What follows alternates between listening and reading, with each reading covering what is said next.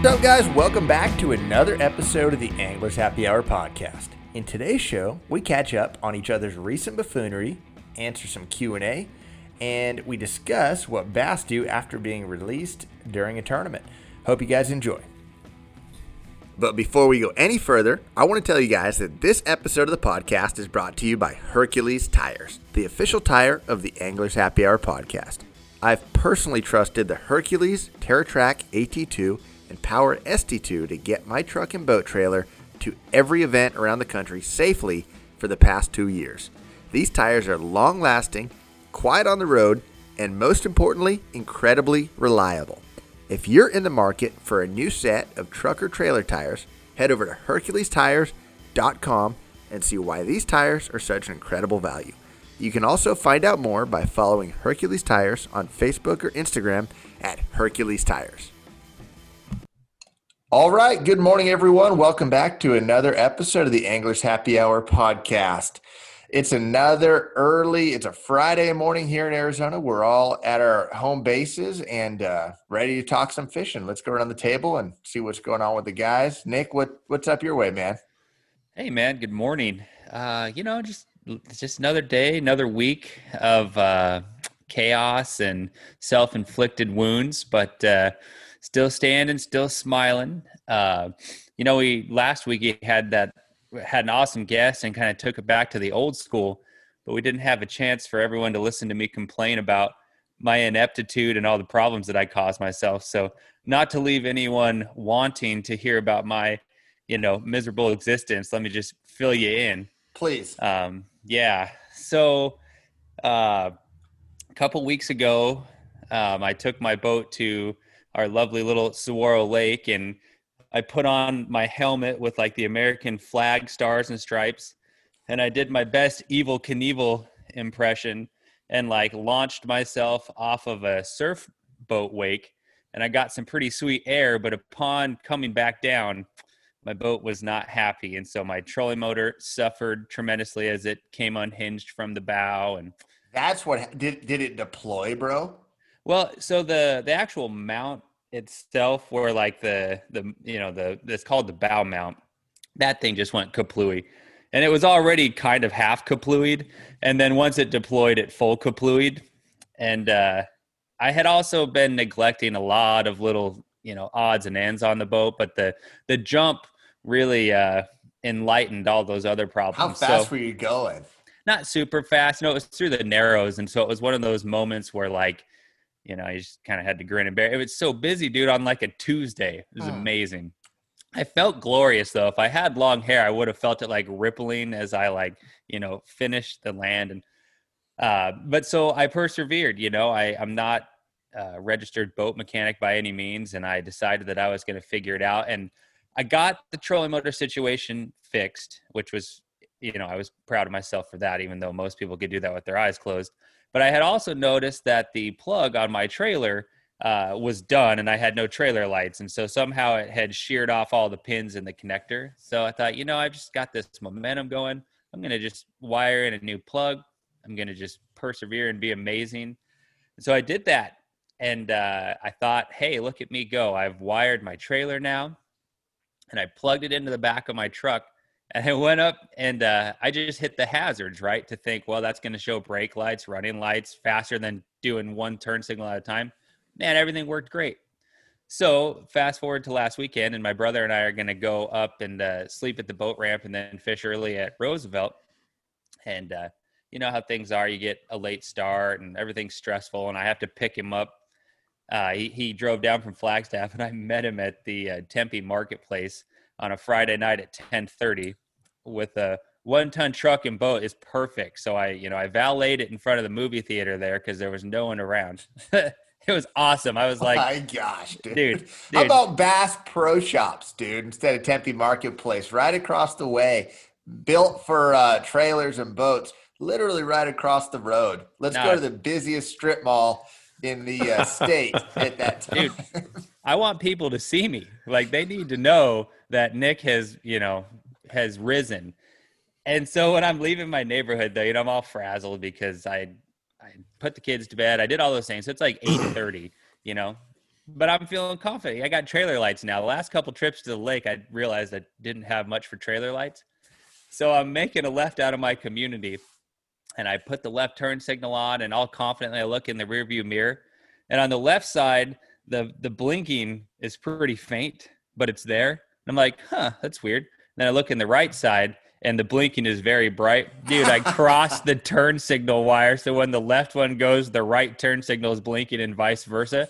So then I started thinking, I think that's worse than not having turn signals is when it's going right, but you're going left. So I had to laugh at that. It was an easy fix. I just took the connector apart and swapped over the wires. But I read on the internet that I think it was the brown wire was the left turn signal and the yellow was the right. Well, don't believe the internet. It was that guy was dyslexic. And I had to laugh at that, though. But, you That know, is funny. You can show up to like the best lake in the state and, you know, just suck. And we had a good time, though. My brother actually kicked my ass with his fly rod, dude. He put on a clinic that morning. I suffered behind him, but he had a great time, dude. He lost his smallmouth that was almost, I don't know, maybe like 3.5 or 4 pounds, but it was sweet because we saw it eat. You know, he was throwing like a little bait fish imitation, and we both saw it just like swallow his fly, and it jumped a couple times and then jumped off. And, Dude, that's awesome. To hook a 4-pound smallie on a fly is it's sick. pretty heartbroken, but I made fun of him vehemently. I was like, see, that's why you should use a real rod. You can't control your slack. You suck. I'd only caught like 3 fish at that point, but that's a small sidebar. What was the pressure like at Roosevelt? Was there a lot of fishermen? Dude, luckily it's just a big enough lake that it takes it. Yeah. You know, but it's pressured enough that like the ramp is annoying, dude. And I used Schoolhouse, and it still was like, oh my gosh, man. Like, wow. I thought that would be a quieter ramp, and it should be, but I think that's pretty common throughout the country. I mean, it's like you see these guys pre-fishing for big tournaments, and they're just like blowing their minds. They go in a cove and there's 6 boats. Oh, that was one thing, dude. I was just fishing random stuff because it's like, if we're not going to catch anything, we're going to catch something because the lake's so good. It's like, I at least want to have the illusion of not being surrounded by other Homo sapiens. But did you experience that, Josh, at your last tournament? A lot of locals? Sure. I mean, so where we were at in Raleigh, it was, Raleigh's the lakes are close to the city, and it's a pretty good sized city, and a lot of folks fish back there, but the recreation was pretty intense out there, man. Like, there were a lot of fishermen, and for every angler, there were 2 people just doing something recreational, kayaking, paddleboarding, wakeboarding. I mean, just everything. Like, I just couldn't believe the amount of recreation out there. So, I mean, it's a good thing, but man, it makes you really cherish the weekdays, you know, and dude, we're there for a whole week. So no matter what, if you can get put into group A or group B, it's run randomly, but always one or the other is going to have Saturday as their tournament day. And you always pray that that's not you. Right. And luckily it wasn't in the group I was in. It didn't help me catch any fish. I struggled enough to begin with that, but just knowing that you're going to be out there on Saturday is a massive difference maker for sure. But yeah, it seems like you're right. I mean, Matt Lee talked about it a while back on the podcast that he thinks that, you know, COVID has had a huge factor in this, just pushing more people into the outdoors, and it's great. But man, the lakes are packed, and even Roosevelt, like, you know, in our Phoenix area, Roosevelt is an hour and a half from the city. Like, years past, I remember going to Roosevelt on holiday weekends and it not being that crazy. Whereas like every other lake is just nuts. Dude, Memorial Day 2021 is going to be insane. Like, I don't know how much you would have to pay me to go to like Saguaro or something on Memorial Day. Like, you'd have to give me 17 edibles and like $1 million to force me to go there, because I can't even imagine. No, we need to actually do a podcast from the boat ramp. From the ramp. Right on the end of the dock. That would be great.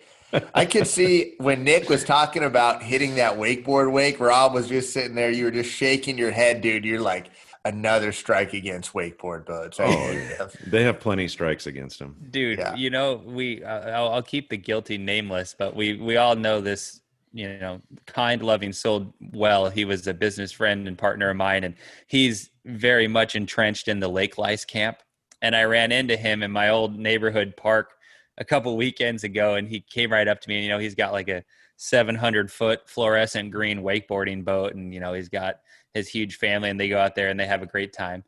But he must have like suffered a head injury because he thought I'd be interested in this like god awful boat that he's found. It's like a 30-foot like pontoon boat, but it's a tri-tune, and the tunes can fill up with water, so you can go like 300 miles an hour. No someone way. surfing behind you, and it has like 6,000 speakers. And he was like, check this out. I was like, I like karate chopped the phone out of his hand and stomped it and broke the screen. I was like, I never want to see that again. A pontoon that the pontoons fill with water. I guess that's the Like a technology ballast? they've exactly. Yeah. The name of that boat is Look at Me.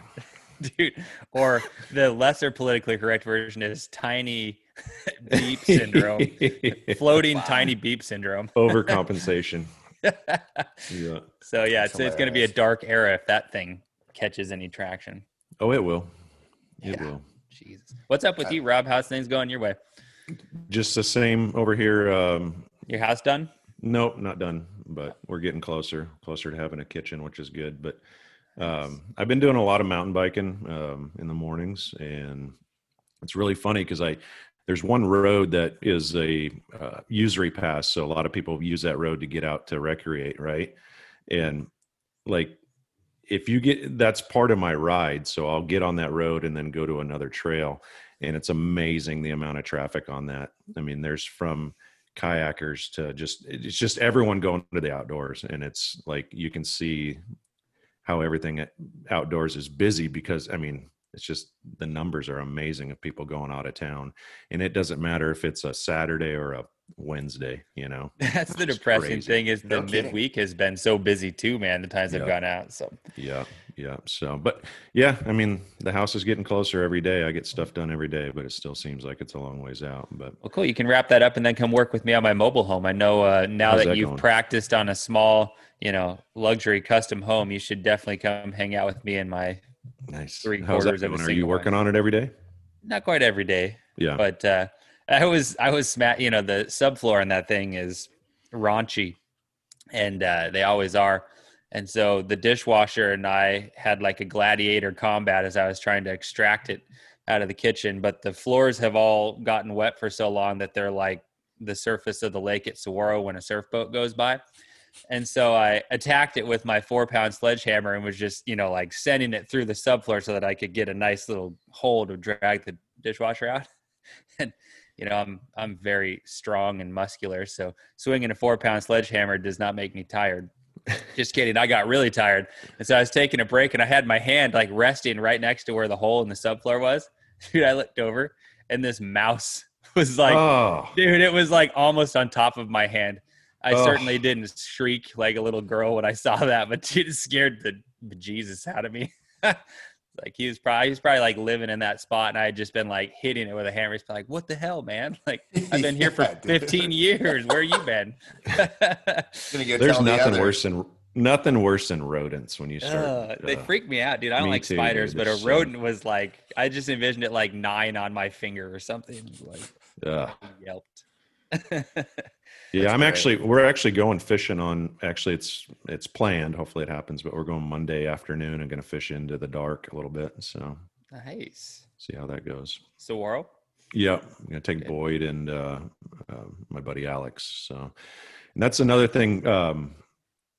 Josh, when you're home, we need to get you out since you don't have a boat. So Yeah, when do you I'd leave love again? to. I wanted to this week, and this week kind of got away from me. But I'm actually thinking about driving back from Travis. It's only 13 hours, and if I do so, I'll have like 10 days. So I really want to go. I've got Nick had mentioned Mojave, and I've got that on my radar.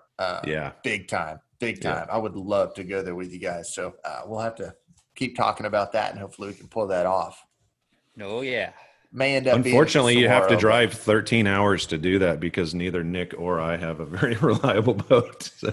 but- Hey, Well, it'd probably be fine. I mean, Yeah. they're good boats still. They are, but no, I just, you know how it is. I hate the planning, man, and I've already been doing the back and forth thing so much, and it's like any chance I can avoid 2 days of airport travel and having to worry about leaving my rig in a spot, I think I'm going to do it. Then that might be the last time for the next 5 months or 4 months that I can. So we'll see. But yeah, I'm not going to go too far into my sob story from the last tournament because I'm sure the listeners are getting tired of hearing it. That's 3 tournaments in a row I've missed the cut.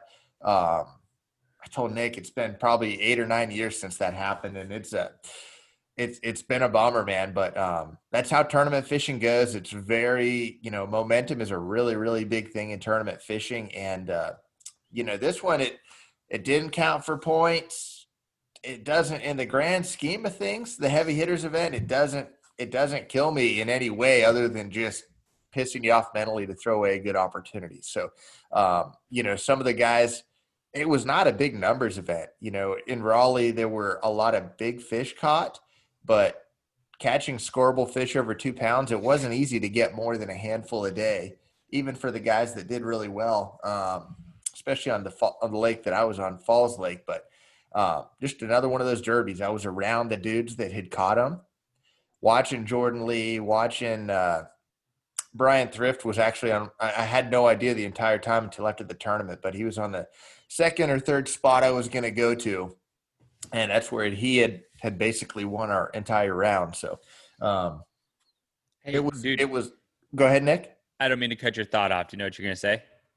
No, I was just rambling about. I was just complaining. So go ahead. So, well, one cool dynamic of that though, and I'm interested to hear, is just fishing out at different boats. Like, what's that like? I know maybe you've talked about that a little bit, but what was that experience like? It's one of those things that it's cool because they're nice little boats, but I think everyone would rather be in their own boat, right? Because it's you've got your electronics, you've got your trolling motor, you've got it's rigged for you. It's your office, right? It is. So it's definitely an inconvenience going out of those other boats. And I don't want to sound like I'm complaining going to fish out of another brand new boat, but it's just when you're so used to your office and you have to pack all your tackle up and throw it into another one, it's just never comfortable. And it's fun, man. I'm not going to go too into it on the show, obviously, but the level of complaining that you get from some of these guys, that especially when you have to go out of a different brand. Yeah, at least there's a nitro for you, right? Yeah, for me, it's a less of a transition going from a nitro to a nitro. But some of these guys that fish out of a brand that is maybe it's not featured in these tournaments, they've got to go to a completely different brand. It's hilarious to listen to the complaining. And I told you guys some stuff off the air that was absolutely hilarious that I can't talk about. But dude, good time was had. It's cool. Yeah, the Z19s, the nitros are awesome fishing boats, dude. They really are. Like I would say and I'm not saying this because I'm biased, it's true. Out of all the boats in those competitions, even the non-nitro guys are always happy to fish out of them because they're so fishable. And that's all you can ask for when you've got a camera guy, all the gear, a boat official, and then you and all your gear in a 19-foot boat. You just want a big fishable boat. So that's I think the one that guys really, really, really look forward to getting in. But is it hard to tell? Sorry, Rob, I saw you had your hand up. You're Is it fine. hard to tell who's on the lake? Because they're Yes. just like they're not wrapped obviously, or they're all the same wrap, right? Well, that's how I told Rob on the phone, like my second or third stop I was going to make the first morning of the tournament at Falls. There's a boat back in there in this bay. And I'm like, there's a boat in there. So I just keep going. Dude, it's Brian Thrift. And he had already had like, I don't know, dude, at that point, like 8 fish for 45 pounds or something ridiculous, and I had no idea it was him. Not that I would have gone in there and fished with him if I knew it was him, but like it was just like, damn, dude, that's like literally the winning spot right there. Like, and I had no idea it was him. So I'm fishing the whole tournament thinking I had found Jack. I caught 5 scoreable bass in 2 days, and literally the winner was right there. And crazy. It's funny because you just don't know the boat. So it's hilarious. They drive by and you're like, I wonder who that is. I wonder who that is. But yeah, you can't tell. Go ahead, Rob. Real quick, can we talk about, since last week we talked about the start of flipping, just real briefly talk about what you and I talked about as far as kind of more of an advanced approach to flipping, and how it's different from one body of water to another. Josh is one of those guys that's not going to tell everybody that he lost fish. But he's going to tell his close buddies, you lost a few fish, right, in the last few tournaments, and maybe a little line choice or a different rod choice, just in action, may have changed that situation. So, talk real briefly about what we talked about in, you can make a different choice in a rod in a situation and make it work out better. Yeah. So, it's one of those things where no matter. There's not one tool for the job. You can't just say, this is my flipping stick and take that all around the country and have it work. Maybe if you fish the same lake all the time and you're always fishing trees that are, say you're fishing Roosevelt all year, you could probably have one flipping stick there. But when you go from flipping matted grass in Florida to flipping bushes, buckbrush that's in 10 inches of water in North Carolina, it's going to be a different setup. And, it's, for me anyways, I definitely, the last two tournaments at Rayburn and now at Falls, I've lost a good amount of fish, and it's been enough to make me at least try to look at and assess, like, could I make a small change and lose a lower percentage of fish? Because there's always room for improvement. And it makes a couple fish a day, it makes or breaks your entire tournament. And you're always going to lose some fish, especially when you're flipping. And I think the biggest reasons on why I've lost a lot of fish over the last two tournaments are they were spawning fish.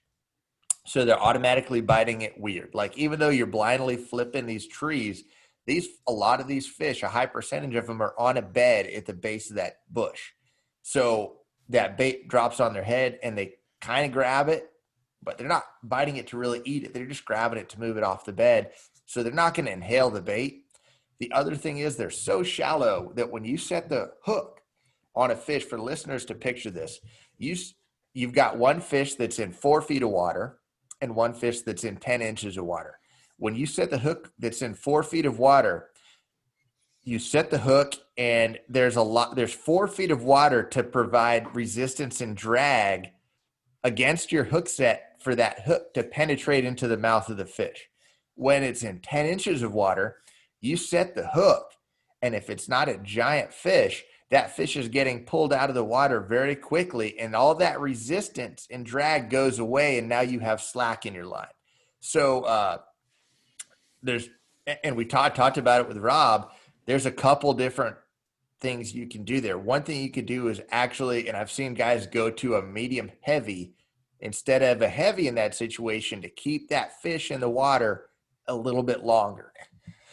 The other thing, and this is what I had done by default at Rayburn, is just going a straight braid and hoping that it penetrates a little faster, because it's the opposite effect. There's no stretch at all, and just boom, they're just hooked, and they come out of the water, but they're already hooked. I don't know, Rob, what would be your? I mean, you could go the opposite direction and go to mono and have all that stretch too. But if you're dealing with 10 inches of water, that's a whole different scenario. If you have a couple feet, and the mono and the stretch might be better. But yeah, it's just a tough situation, and I just wanted to touch on it a little bit because it's such an advanced approach to flipping. I mean, hopefully not everyone has to think about it like this, because they're going to different lakes all over the country, which you guys are. But I definitely wanted to bring it up so people could think about it if they're having a problem on their body of water, because you can adjust. Just like you said, a local guy is more than likely going to have one flipping stick and one setup because he's fishing the same stuff all the time. So it shows you how nuanced it all becomes, though, right? Like you can take something that's relatively, simple is maybe an overstatement, but it is what it is. And then you can just drill down and start looking at all those little adjustments that go in your direction or away, as a disadvantage, and could make you a little dizzy. That's tournament fishing, sure. Dude. And you get, everyone goes out there and works really hard, and that was one tournament where most guys were doing the same thing, and and just say most of the field gets 10 bites a day. I was in the position where, like, you know, you lose a few, your confidence isn't going really your way, and like for one example, I remember one bite I had vividly where I flip in there and I had actually gone like over an hour without a bite, and I was semi unprepared for this bite. I had flipped over a limb, which it was a lazy flip. I could have tried to skip it under the limb, but I just flipped it over the limb, and my line's draped over the limb, so I don't have full sensitivity of what's going on. I'm not the most confident because it's been an hour without a bite, and I pull up and there's some resistance, and it's such a jumbled mess down there where my bait's at. I just assumed that it is actually just hung up on a limb. So I'm just like kind of slowly pulling against this limb, trying to slowly pull it over, and I realize it's in a fish's mouth, and it's already been 3 seconds, right? So I finally set the hook. It's already, as I set the hook, that fish is already turning and spitting the bait. So I barely connect with the fish. I get it in the lip and I lose it. And I see this big old boil inside the deal. And just like that right there, okay, that fish comes in the boat and things are your course of your day is so different. So like tournament fishing just in general, and you add that with the other ones, but tournament fishing in general can come down to that. Like those fish come in the boat and it's a great day and I'm going home a happy guy, but you got to take advantage of the opportunities that you get. So that's why tournament anglers are alcoholics, because they have to drown their sorrows after. It's just, so, but that was something that was in my control, and there's a lot that's out of your control, but yeah, you got to focus on what is on your control. You get. Yeah, for sure. But anyways, I'm going to Lake Travis next week for the next one. And that's a kind of a cool lake, man. It's a lot like our Arizona Western lakes. It's a really deep, clear body of water. And it looks a lot like our lakes out here. I remember the first time we went there in 2018, I thought it was really cool. Some guys didn't love it, but I liked it. So I'm stoked to get over there and turn things around. But enough of that, man. Let's move forward. We've got some Q&A, and then I have one really what I think is another interesting topic to talk about today. So we've got 3 good questions here from the listeners. The first one was regarding landing nets. This gentleman wrote in, and we appreciate. First off, we really appreciate these questions, guys. This makes it really fun for us to be able to interact with everyone, and we thank everyone for taking the time to write in. But he mentioned how he had noticed on some of the Big Five, which used to be the FLW tournaments, we use landing nets, and in the other stuff we don't. And he just kind of wanted our opinion on what we thought about that. He was watching a tournament, I guess the last BPT or something, where 2 of the guys that had cameras on them ended up with hooks in their hands because there were no landing nets. I don't know, man. I'm kind of indifferent on that. And definitely the whole idea behind the no landing nets, there's two main things for the tournament organizations, I think, look at. One is they think it's better for the fish. You're not scooping up a fish in a net and rubbing that slime coat off the fish.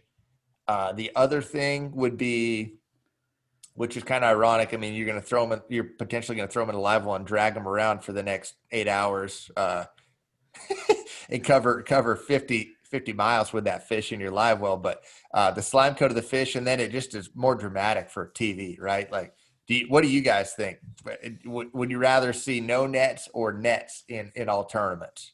To me, it depends on which circuit it is. It's so funny. I mean, and we're all guilty of doing it, but you watch the elite guys, and they're just like so old school. When we used to fish without nets, you just flip the fish in the boat, flop them on the floor, and like he's literally, he's like kicking around on the floor, and the guy's setting his power poles or hitting his spot lock, and then he finally gets to the fish and throws them in the live well. But I mean, that's like we're all guilty of that in the past, right? Oh yeah, for sure. And it looks crude now. I'm not digging on the elites at all, because that's just the way it was, right? And I really like the MLF deal where they have the penalties with the fish care, and I like the way you guys have to land those fish. I think it adds an element to it. You can also watch some of the FLW ones where those guys were landing the fish with a landing net by themselves, and that looks so awkward. Like, I just don't. Yeah, that's not. I don't know. I think a professional tour level, you should have to land them by hand. No nets. That's my opinion. That's cool. I could get down with that, man. I would have no issues with that whatsoever. But we can't gloss over the excitement and the dramatic effect of, in a draw tournament when someone is knocking someone else's fish off with the net. I think that might be the highest and best form of entertainment is when netting goes wrong. That should be our next YouTube video. Dude, that would be amazing. That'd be amazing. I mean, we've all been a part of it. I think we've all screwed up a buddy's catch and had our catches screwed up by a buddy with the net. So like a slow motion of like someone stabbing at a fish and like popping the hooks out of the fish's mouth and then burying them in the net so that only the bait and the hooks are in the net and the fish swims away. That's the best. That's like the highest and best. That is the best when the rim of the net catches the crankbait and the fish is not. It's on the other treble hook and not in the net. How about for much longer? How about when you were fishing team tournaments? Like, you took pride in how good you were with the net, didn't you? Oh yeah, because it's so important, dude. So important when I'll tell you. Yeah. There's nothing more disrespectful to me than a draw tournament when the other dude doesn't jump right on the net and give it all he's got. Like, there's nothing. It's the biggest FU. It's a when middle you say finger. you've got a fish and your guy comes up and he's got the rod in one hand and the net in the other hand, and he's like eating a granola bar. Do you want the net? Dude, drop your rod and run your butt up here and get this fish in the net. Because I'm going to do the same thing for you. Rob, go ahead. I had that exact situation. I know I've told you this story. It was at Oroville, and I believe the guy still fishes quite a bit. It was really new. Like, fishing was new to him at this point, and I don't think he really understood. But he was. It was when it was pro on pro and we could use nets. And I think he was really, really pissed off that I had a 2-pound fish on. Because like a 2-pounder is like a 5-pounder there. And he didn't set his rod down. He came up all nonchalant with one hand and he barely netted it, got it in the net. And dude, I lost it. Like, I chewed him out so much that he's buddies with Ish Monroe. I'll say Ish's name, and Ish like chewed me out after the tournament. Like, dude, like, this guy's pissed at you. And I'm like, well, and I gave him the scenario, and I honestly think Ish understood. Well, take it serious, man. So that's the truth. There's no excuse for that. Like, no excuse. And it is a source of pride, right? It's your opportunity to be like the Steve Nash of bass fishing, right? The person who gives the assist. Right. Yeah. The assist is almost more respectable than scoring the point. Scoring the points gets all the attention and the razzmatazz, but like the assist is where the like respect and camaraderie comes from. Yeah. My take on it is that fish is already hooked. I don't have a chance to catch it. So let's get it in the boat and not screw up the school. All right. So good point. I love the Steve Nash. What a reference, bro. That's the name of this. This episode is Steve Nash. All right. Okay. Next one. This is from our buddy Travis. Snaps on hard baits. Do you guys ever use snaps on hard baits? And if you do, why? Rob,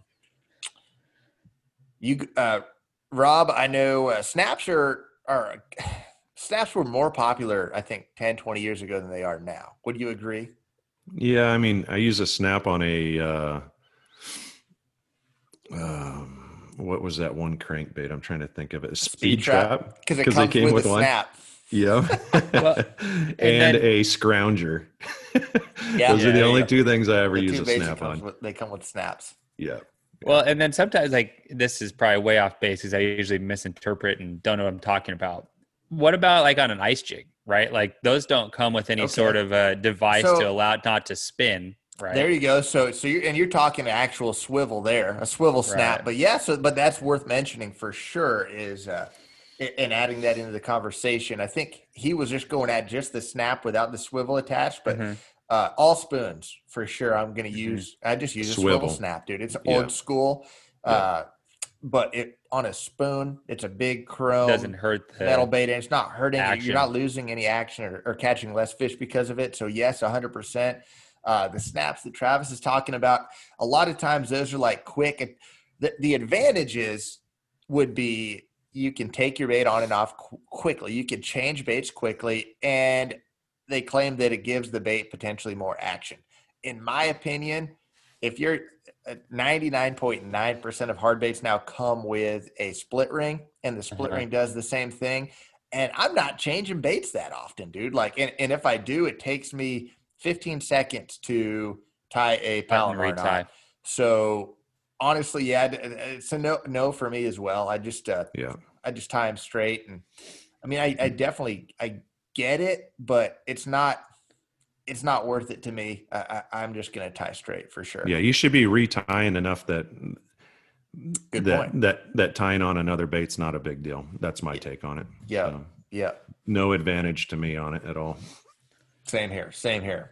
And then the last one, this is a little bit longer winded question, but it was a cool note. And let's see what we've got here. It was a cool note, and it's definitely worth discussing. So this gentleman donated a guide trip. He donated a guide trip. Do you know what the charity was, Nick? Okay, so it was for a benefit to raise money for a buddy who has an autoimmune disorder and needs a new liver. He says, well, the trip sold for way more than what I'm worth. So he's being humble, but so now he feels a lot of pressure to put these folks on fish. And he's done a lot of fishing. He's fished tournaments. He's taken friends, family, stuff like that. But he has never done like any professional guiding, and he feels that pressures, because someone had paid so much to fish with him. And he's asking if we've got any advice on this. And Rob, I got to throw this to you, dude, because it's right up your alley. You've done the most guiding, especially recently, man. What tips do you have for this gentleman? I thought you were just going to say that people overpay for Rob all the time. I thought that's where you were going with that. And I was going to nod in agreement. They pay 3x what they should to fish with Rob. Yeah, I feel like that every day. Hilarious. Any more than $10 it's is a different kind of pressure, dude. I'm telling you, like when people are paying you for a guide trip, you have a weird pit in your stomach. It's different pressure than you have with an empty live well in a tournament. They're both pressures, but it's just different, man. Yeah. The first thing he's got to understand is that it was a charity donation that this guy, so the amount, he shouldn't think about the amount. That is what it is. That was for another reason. But as far as the fishing, did he say, is it a father and son or something? Is that what it was? I believe. I'm going to have to reread it. Hold on one second. Is there a young person involved? I'm not sure. I don't know if it mentions that at all. Yeah, either way. Oh, yeah, it does. It does. It's the trip will be a dad and his two sons. Middle school age. Okay, perfect, perfect. So obviously the dad is generous because he's giving money to a charity, a good cause. So he's probably more in it for his boys to have a good time. So I would talk to him about, how old they are, what their expectations are. Depending on where you're at, you may go out and get some mealworms and crush a bunch of bluegills to start, panfish, something that keeps the kids, really into it. Don't be afraid to use live bait, but just make it simple and enjoyable and fun. And, ask the guy what the kids like to drink. Is a Mountain Dew something special to them? It's something they don't normally get, and just make it a enjoyable, fun day. And that's all there is to it. The fishing is secondhand. You're obviously a quality fisherman because you've fished enough tournaments and you know enough about fishing, and just show them a good time. That's all you can really do. And try to get them on some fish. And you got to understand their expectations. I've had folks that have went out on a really, really tough day and caught one 15-inch bass, and it was the best thing that ever happened to them. And I've had folks that have had, 15 pounds for a bunch of fish, and just, man, this is tough, which it's not, but You understand what I'm saying? People's expectations are different. And all you can do is go out and have a good time and enjoy it and make it a cool experience for them. And again, too, kids of that age, the first 15 minutes of your trip may be the best thing that ever happened to them, riding in a bass boat down the lake. It might be like, totally. So just realize that, it's every situation's different, and, That's my advice. So That's awesome, dude. yeah. You're totally right about the expectation deal. And, and kids that age too, like the boys may be like Rob said, just stoked to be out on the boat, hanging out with their dad, being in the outdoors. Maybe they are, kids at that age, if they're interested in bass fishing, you could teach them a few things that could be the biggest thing too, right? Yep. Like it's something that they can have moving forward the rest of their life. Like honestly, like if they show a lot of interest, you could show them how to use a bait caster, and it's unlikely that they'll catch a bunch of fish using that bait caster that day. But if they take that skill and take it moving forward, man, they had a legit pro in their eyes. Teach them how to use a bait caster. It's going to be awesome. Yeah, and to that point, I mean, like you said, they could be 12 or 14 years old, and they may have never fished in their life, or they may be like Josh and have already caught 12 and 13 pound fish on topwater at that age. So it was a 17, Rob. 17, whatever it was, but you know what I'm saying. It's you don't know what you're dealing with, but as soon as you talk to the dad, you'll know the level of where they're at and what they're expecting. So I remember a guide trip with an old school. Rob, this might be something. Did you remember a guy named Lon Ellington? I do remember Lon. He used to build fishing rods, right? Yeah, I think he was a Renaissance man. Some fly fishing, some bass fishing, and I remember, now I have this like weird fascination with like late 80s, early 90s like bass boats. And I remember, now I think about it, dude, I'm sure I was fishing in like an aluminum, like 17-foot bass tracker with that guy at Pleasant back in the old days before the dam, like when it was good. And to Josh's comment about using a bait caster, I remember I was young. I was maybe like third grade, fourth grade, and like about my daughter's age now. And I remember that day I caught a bass on a hula grub, and it was like probably like a 12-incher. And I had fished hard all day and caught nothing. And I finally caught that one fish.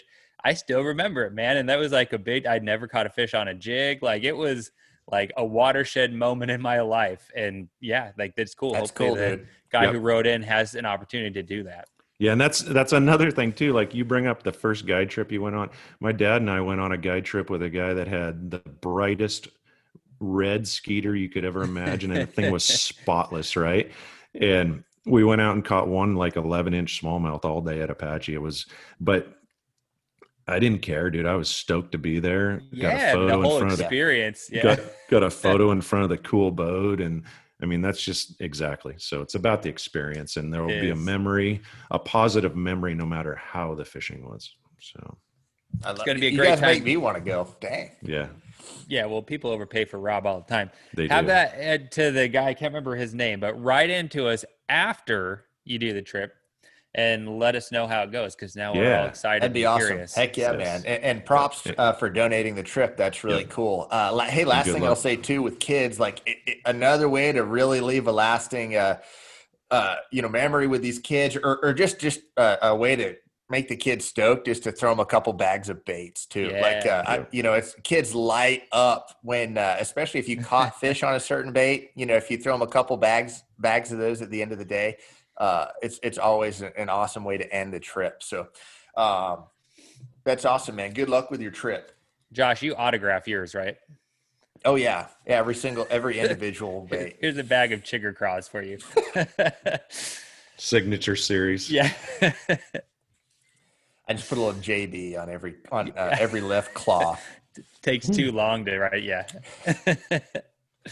So one interesting video that I came across, I always scour the Best on Tour blog from our buddy Dave when I'm looking for podcast topics. And in his most recent deal that he sent out, I think 2 days ago, there was another video about bass tracking telemetry. And everyone knows how much of a nerd I am about this. I talked about it for a month and a half earlier this past summer, and I won't do that to the listeners again for a month and a half. But here's in the last one, they were studying Florida strain largemouth in Toledo Bend.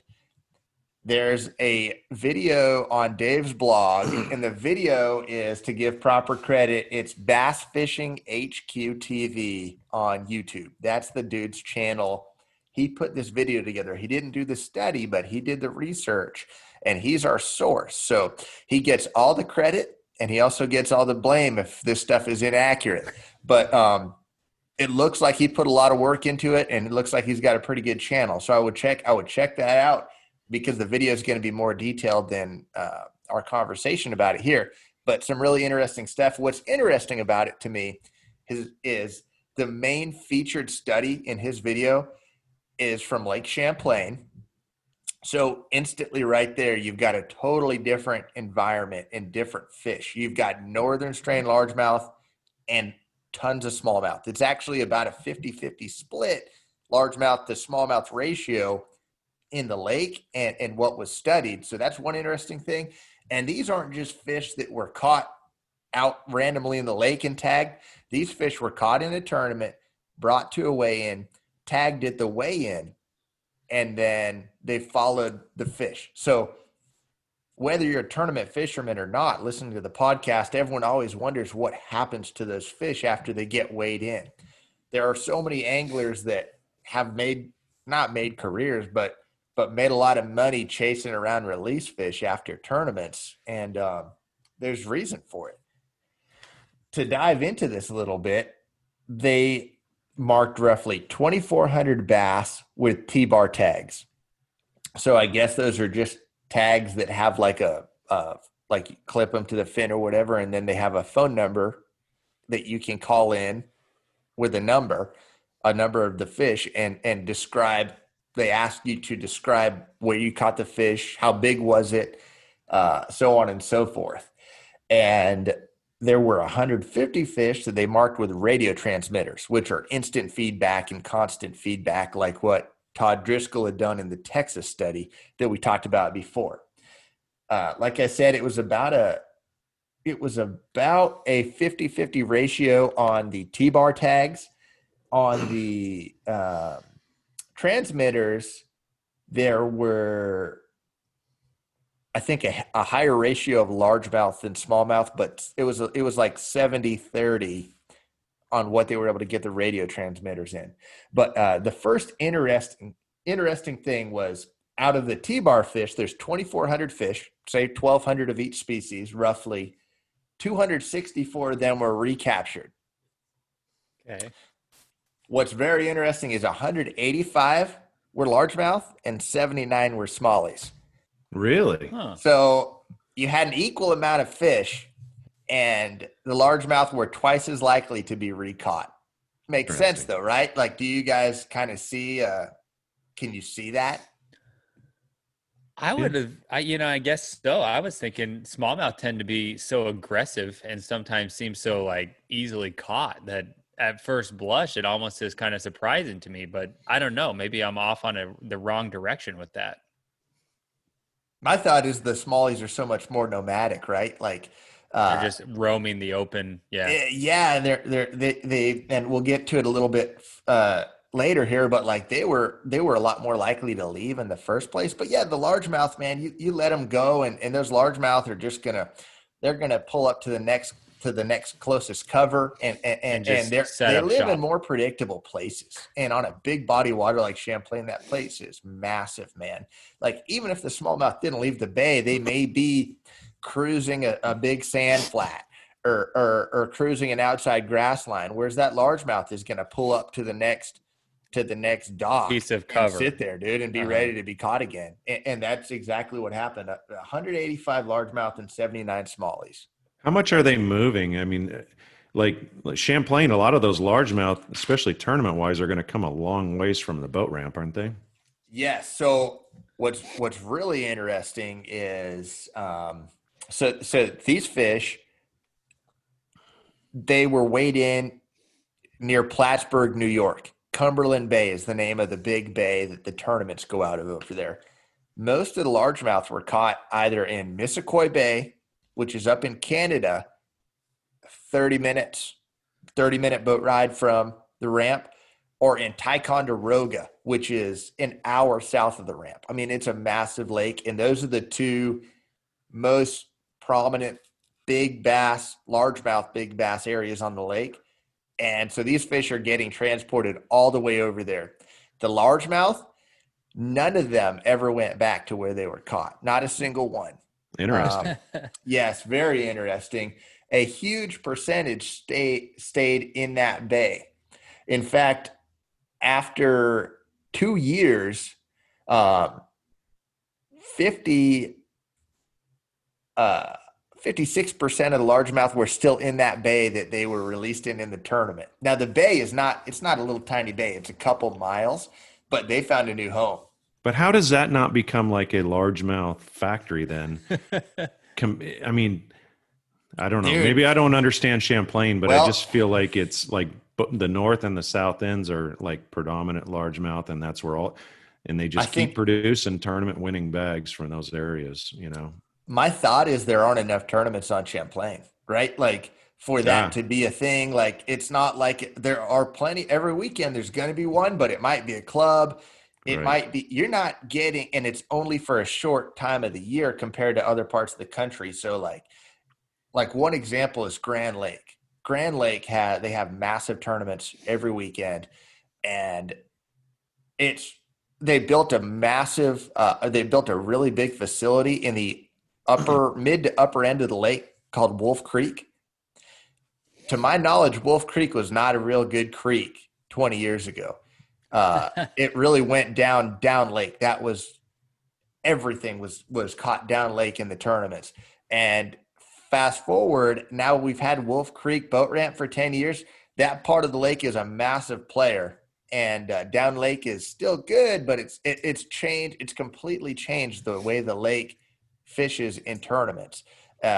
Because those fish are obviously not swimming all the way back down to the bottom end. It's, one might, but man, in this scenario, I know it's a long way, but for not a single fish to go back to where it was caught, it's 30 miles, but that's incredible. And see, that's the largemouth. The smallmouth, it was a little bit different. For the smallmouth, they were a little bit more likely to move. A large percent of them still stayed. 44% of the smallmouth after 2 years did stay in that bay. So a little bit less than the largemouth, but still a big number though. A lot of fish stayed. Yeah. But they were more likely to move, and the ones that did moved farther. A big, real popular smallmouth area on that lake would be the inland sea. To get to the inland sea from that weigh-in site, these fish have to they could cross the lake, which is just a few miles, but they have to go over some deep water, like 80 feet, 100 feet deep, or they could swim around the rim of the lake, which is 10 times the distance, but they stay on the bank. Almost all the fish chose to follow the bank line. Interesting. And swim way further and just follow that continuous bank, eventually getting back to where they were, rather than just take way shorter and swim across that deep water. They did not want to do that. That just proves that they need to stay where their food is, where they can feed, there's on cover. A journey like that. Yeah. Yeah, they took the scenic route for sure, man, but where they were still comfortable. So I thought that was real interesting. And one of those smallmouth that was caught in the inland sea eventually did make it back to the inland sea, which was a long, long journey. It took about 4 months.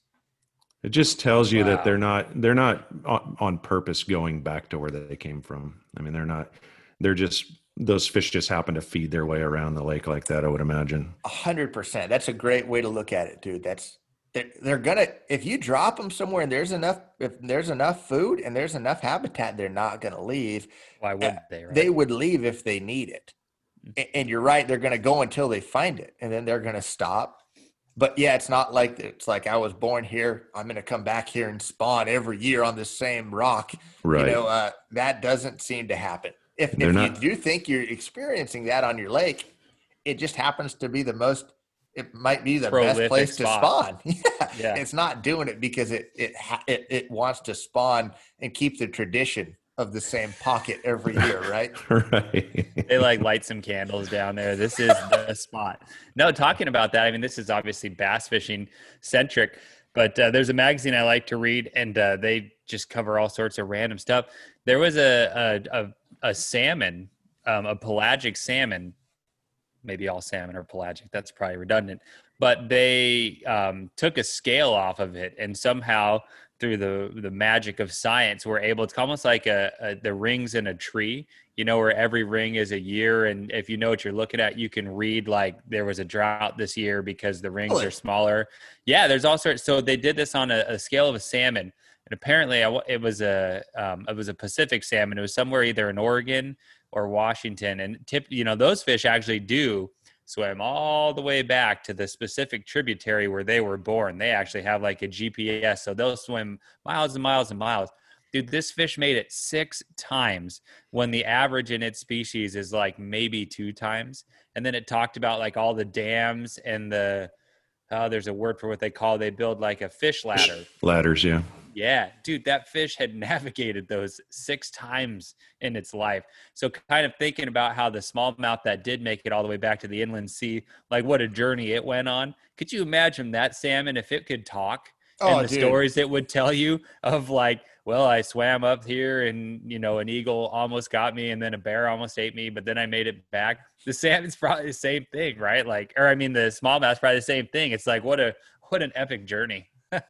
Yeah, I think the salmon gets the W on that one. That's pretty unbelievable, man. I'll find it and send it to you guys. I don't think anyone else is interested enough, but I remember reading that and thinking like, whatever the offspring from that specific fish, that's like the top of the crop. That's pretty cool. Yeah, that's the one that you lose as an angler. You hook it, and eventually it gets caught by a dude doing something nuggets. really stupid. Yeah, it has this absolutely unfitting bad death. I had a salmon taco last night. I think it was that one. Lives this amazing life. He was going to make it 7 times, and I screwed it up. Dude, it's like the 13-pounder at the marina that gets caught by a kid using a dough ball or a bread carp trying fishing. to catch carp or something. Yeah, dude. And then it all comes full circle. Here we are, these enlightened, ridiculous, competitive bass fishermen that have the nuances of how to flip a fish perfectly, and we have it all figured out. And then that one, beautiful, legendary fish gets caught by a dough ball by somebody who's like, well, I bought my first fishing license this year and I thought I'd give it a shot because of COVID.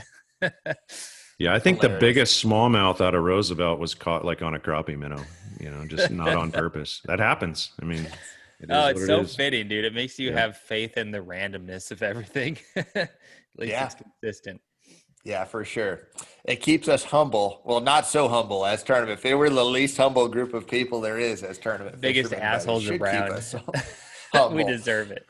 Oh man. But it was a really cool video, and he referenced a couple other studies, and one of the studies, like everything on the internet is going to be taken with a grain of salt, right? Like I did all this research by watching a 10-minute video this morning when I was half asleep at 5 a.m. So take everything I say with a grain of salt. And then at the end of this video, he talked about how they did a study at Lake Shasta where they had 500 bass in 1990. I think it was 1999, maybe early 2000s. And he said 83 of them or something were largemouth, and then 400 were smallmouth, which obviously, if you know Lake Shasta, that's incorrect. They were spotted bass. There's smallmouth in there, though. But not that ratio, 400 dude. Of them. No way. In total, there's 400.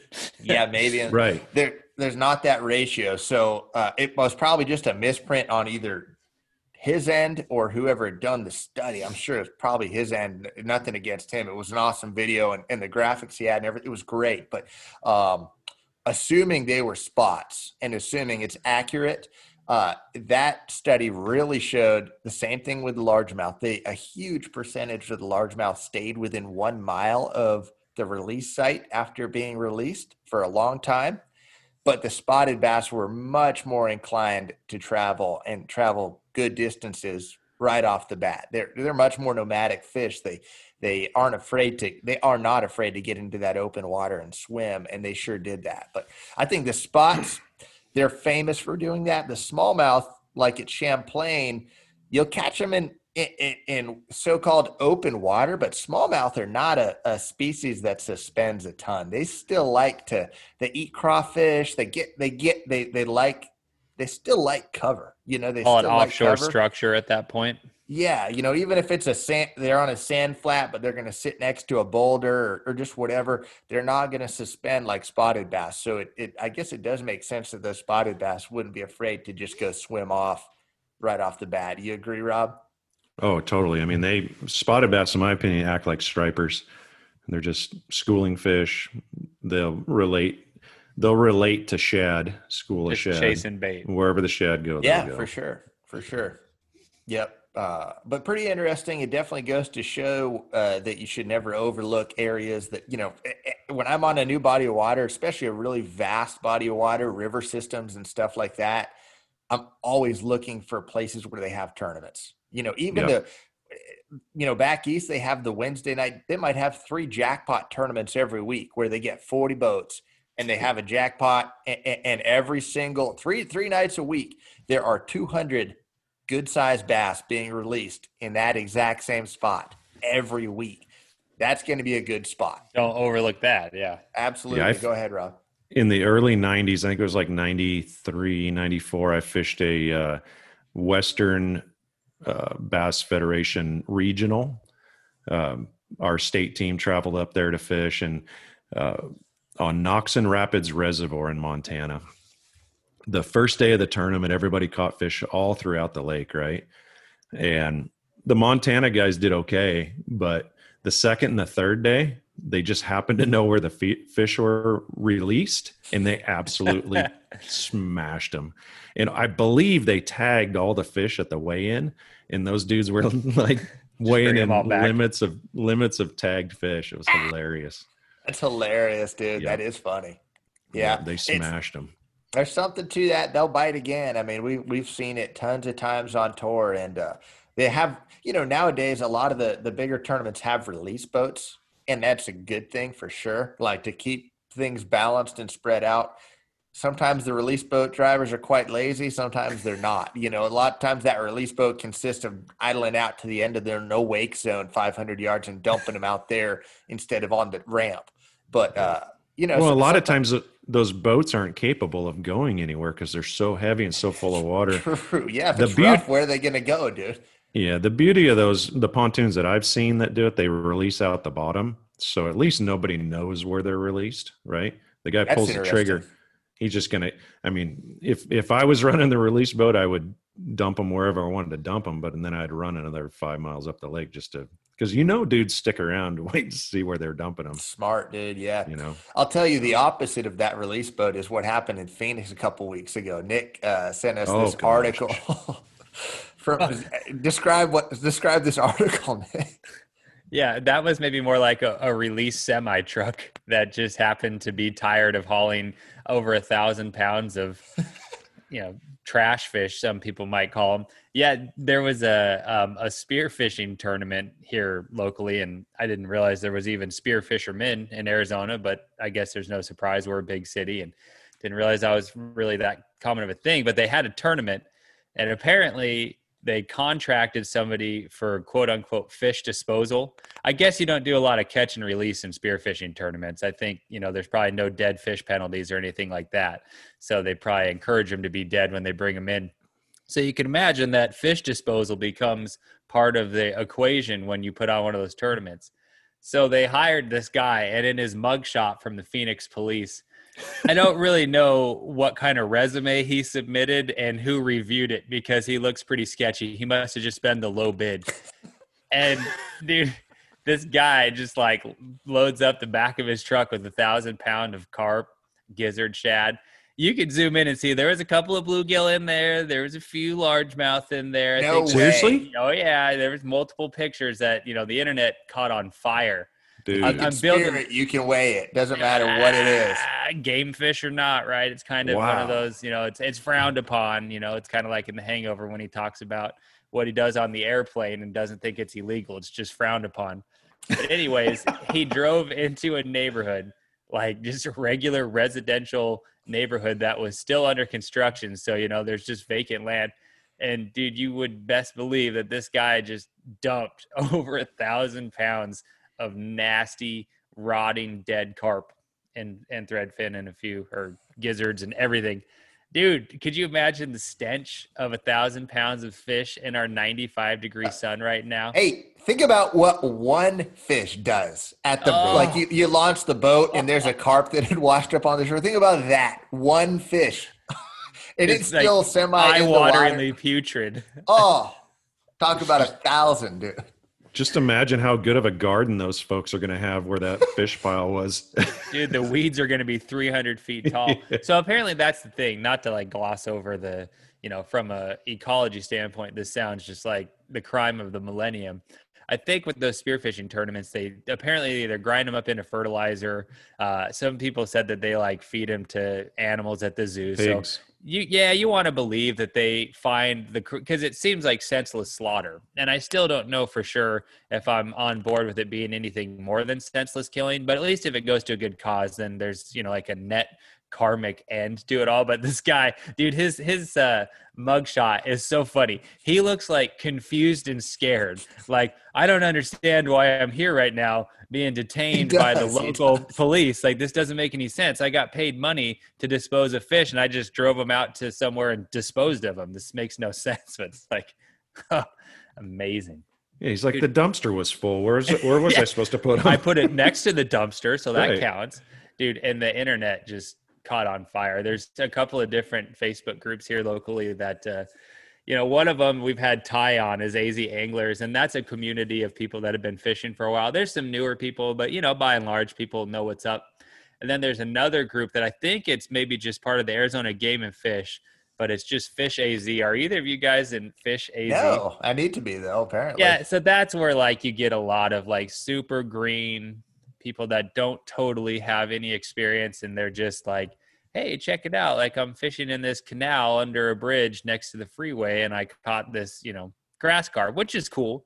But hearing the comments from those folks, seeing this guy, dumping fish, that's like bathroom reading material for the ages. Like, the level of comments and like random buffoonery was beautiful. Awesome. God bless America. That's Who'd ever thought our one of our biggest pastimes would be comments on the Facebook. Keyboard warriors. That's a league of them. That's who's going to save us from the the invasion as our debt overtakes us. We could be like learning valuable things, and we're literally reading that. Watching but it TikTok is, and we're talking about it right now, dude. But it was a crazy story, and it made all of the local news and stuff. And the only kind of sad irony was they were like, a local fishing tournament at Lake Pleasant produced this, and like not a spearfishing tournament, and not, it was just like to your average Joe. Like, I got my hair cut the other day, and when the lady asked what I did, and I told her what I did, and I was like afraid that she was gonna shave a hole in my head because she was so against. Oh, so she knew about the carp drop? No. But she was nice, but she was like, you hurt she animals. Thinks it hurts the fish and the animals and stuff like that. And I was like, oh man, like I've never really experienced this. Wow. But like all those people are watching that clip on the news, and then they see what we do, and they don't quite understand what your money in a fishing license, the amount that actually goes towards conservation, and what anglers do as a whole for conservation in the outdoors and stuff like that. They just see that, dude. And we're just slaughtering fish and dumping them on the side of the road. It's all the same. And she only thinks that, dude, she only thinks that because she watched that Netflix documentary, Seaspiracy, that's so popular right now. That really? Yeah, I watched it, and it is eye-opening. It's talking about oceans, not freshwater stuff, but maybe in one aspect it's all connected. But they do cite a few, scientific studies that prove that fish have the ability to feel pain and fear. I was like, well, those carp definitely felt some pain as they were sitting there baking in the open sun. So Unbelievable. I want to see Josh sitting there after he tells this lady this. It gets all awkward. She's just holding the He's clippers like 6 inches from his head. Dude, Uh-huh. I was like, oh my God. Like typically it doesn't go like normally people think it's cool that you're a fisherman, but I was like, whoa. I took a Should've big, been like- deep gulp and I'm like, okay, let's change the conversation. Hopefully she doesn't hack off a bald spot in my head here. You'd be like, hey, I made a baseball card of myself with like an action shot of me setting the hook. I'll sign that for you later if you're interested. Driving that hook into that fish. That's a 6-aught. You're so Flip mean, it. Josh. That was pure braid. Hilarious. But hey, that's all I got. This has been a fun episode. Do you guys have anything else before we wrap this one up? Nope. Just Awesome. hopefully we can go catch some fish this next week. Yeah, stay good luck off to the you guys drugs. on that. Thanks. Nick, I'll probably see you later today. And as always, thanks to the listeners. Thanks for the great questions. Thanks for listening. As always, make sure if you can share it with your buddies, tell your buddies about it. We still appreciate all the reviews and ratings on iTunes. Those help us with the search. We think they help us with the search engine when people search fishing. If we have a lot of positive reviews and ratings, we think we'll be easier to find. So keep those coming if you can. I'll build off of that comment, man. You had mentioned that we are nearing is a combination of nearing and zeroing. So I don't think that's a word. We're It's a new one. nearing. Makes sense. We are nearing in on 100,000 downloads, you said. And that right there is something that is like mind blowing in the sense that like, dude, when we started this, I think we were shooting for like 100 downloads. So just a heartfelt, sincere thank you. That's crazy. That's crazy. So Yeah. thank you. Big thanks to a lot of you guys. We know we've got definitely some really loyal listeners, and we have a lot of fun going back and forth on the show. And also, same thing. It's fun when we see someone on the water and they mention the podcast or have something. It's the best is when people bag on Nick. It's literally It's not the best. It's the Actually, best thing, it's and the it worst. happens a lot. It's so much fun. So That's the This only is feedback actually- coming. Nick, this is actually just a joke that Josh and I were doing. Pretty elaborate, isn't it? Like we figured, okay, see if we can get Nick bagged on. Dude, So, ears are just smoking through these gamer headphones that I'm wearing. I'm just going to go back to playing War of the Worlds or something with these the feedback's great except for making fun of me. If we could cut that out, yeah, that'd be great. no, Obviously, I'm we need more. kidding. We need No. more of that. It's like more Yeah, cowbell. don't stop that, folks. Yep. More bagging on Nick. Awesome. Thanks again, guys, and have a great week. We'll talk to you next week.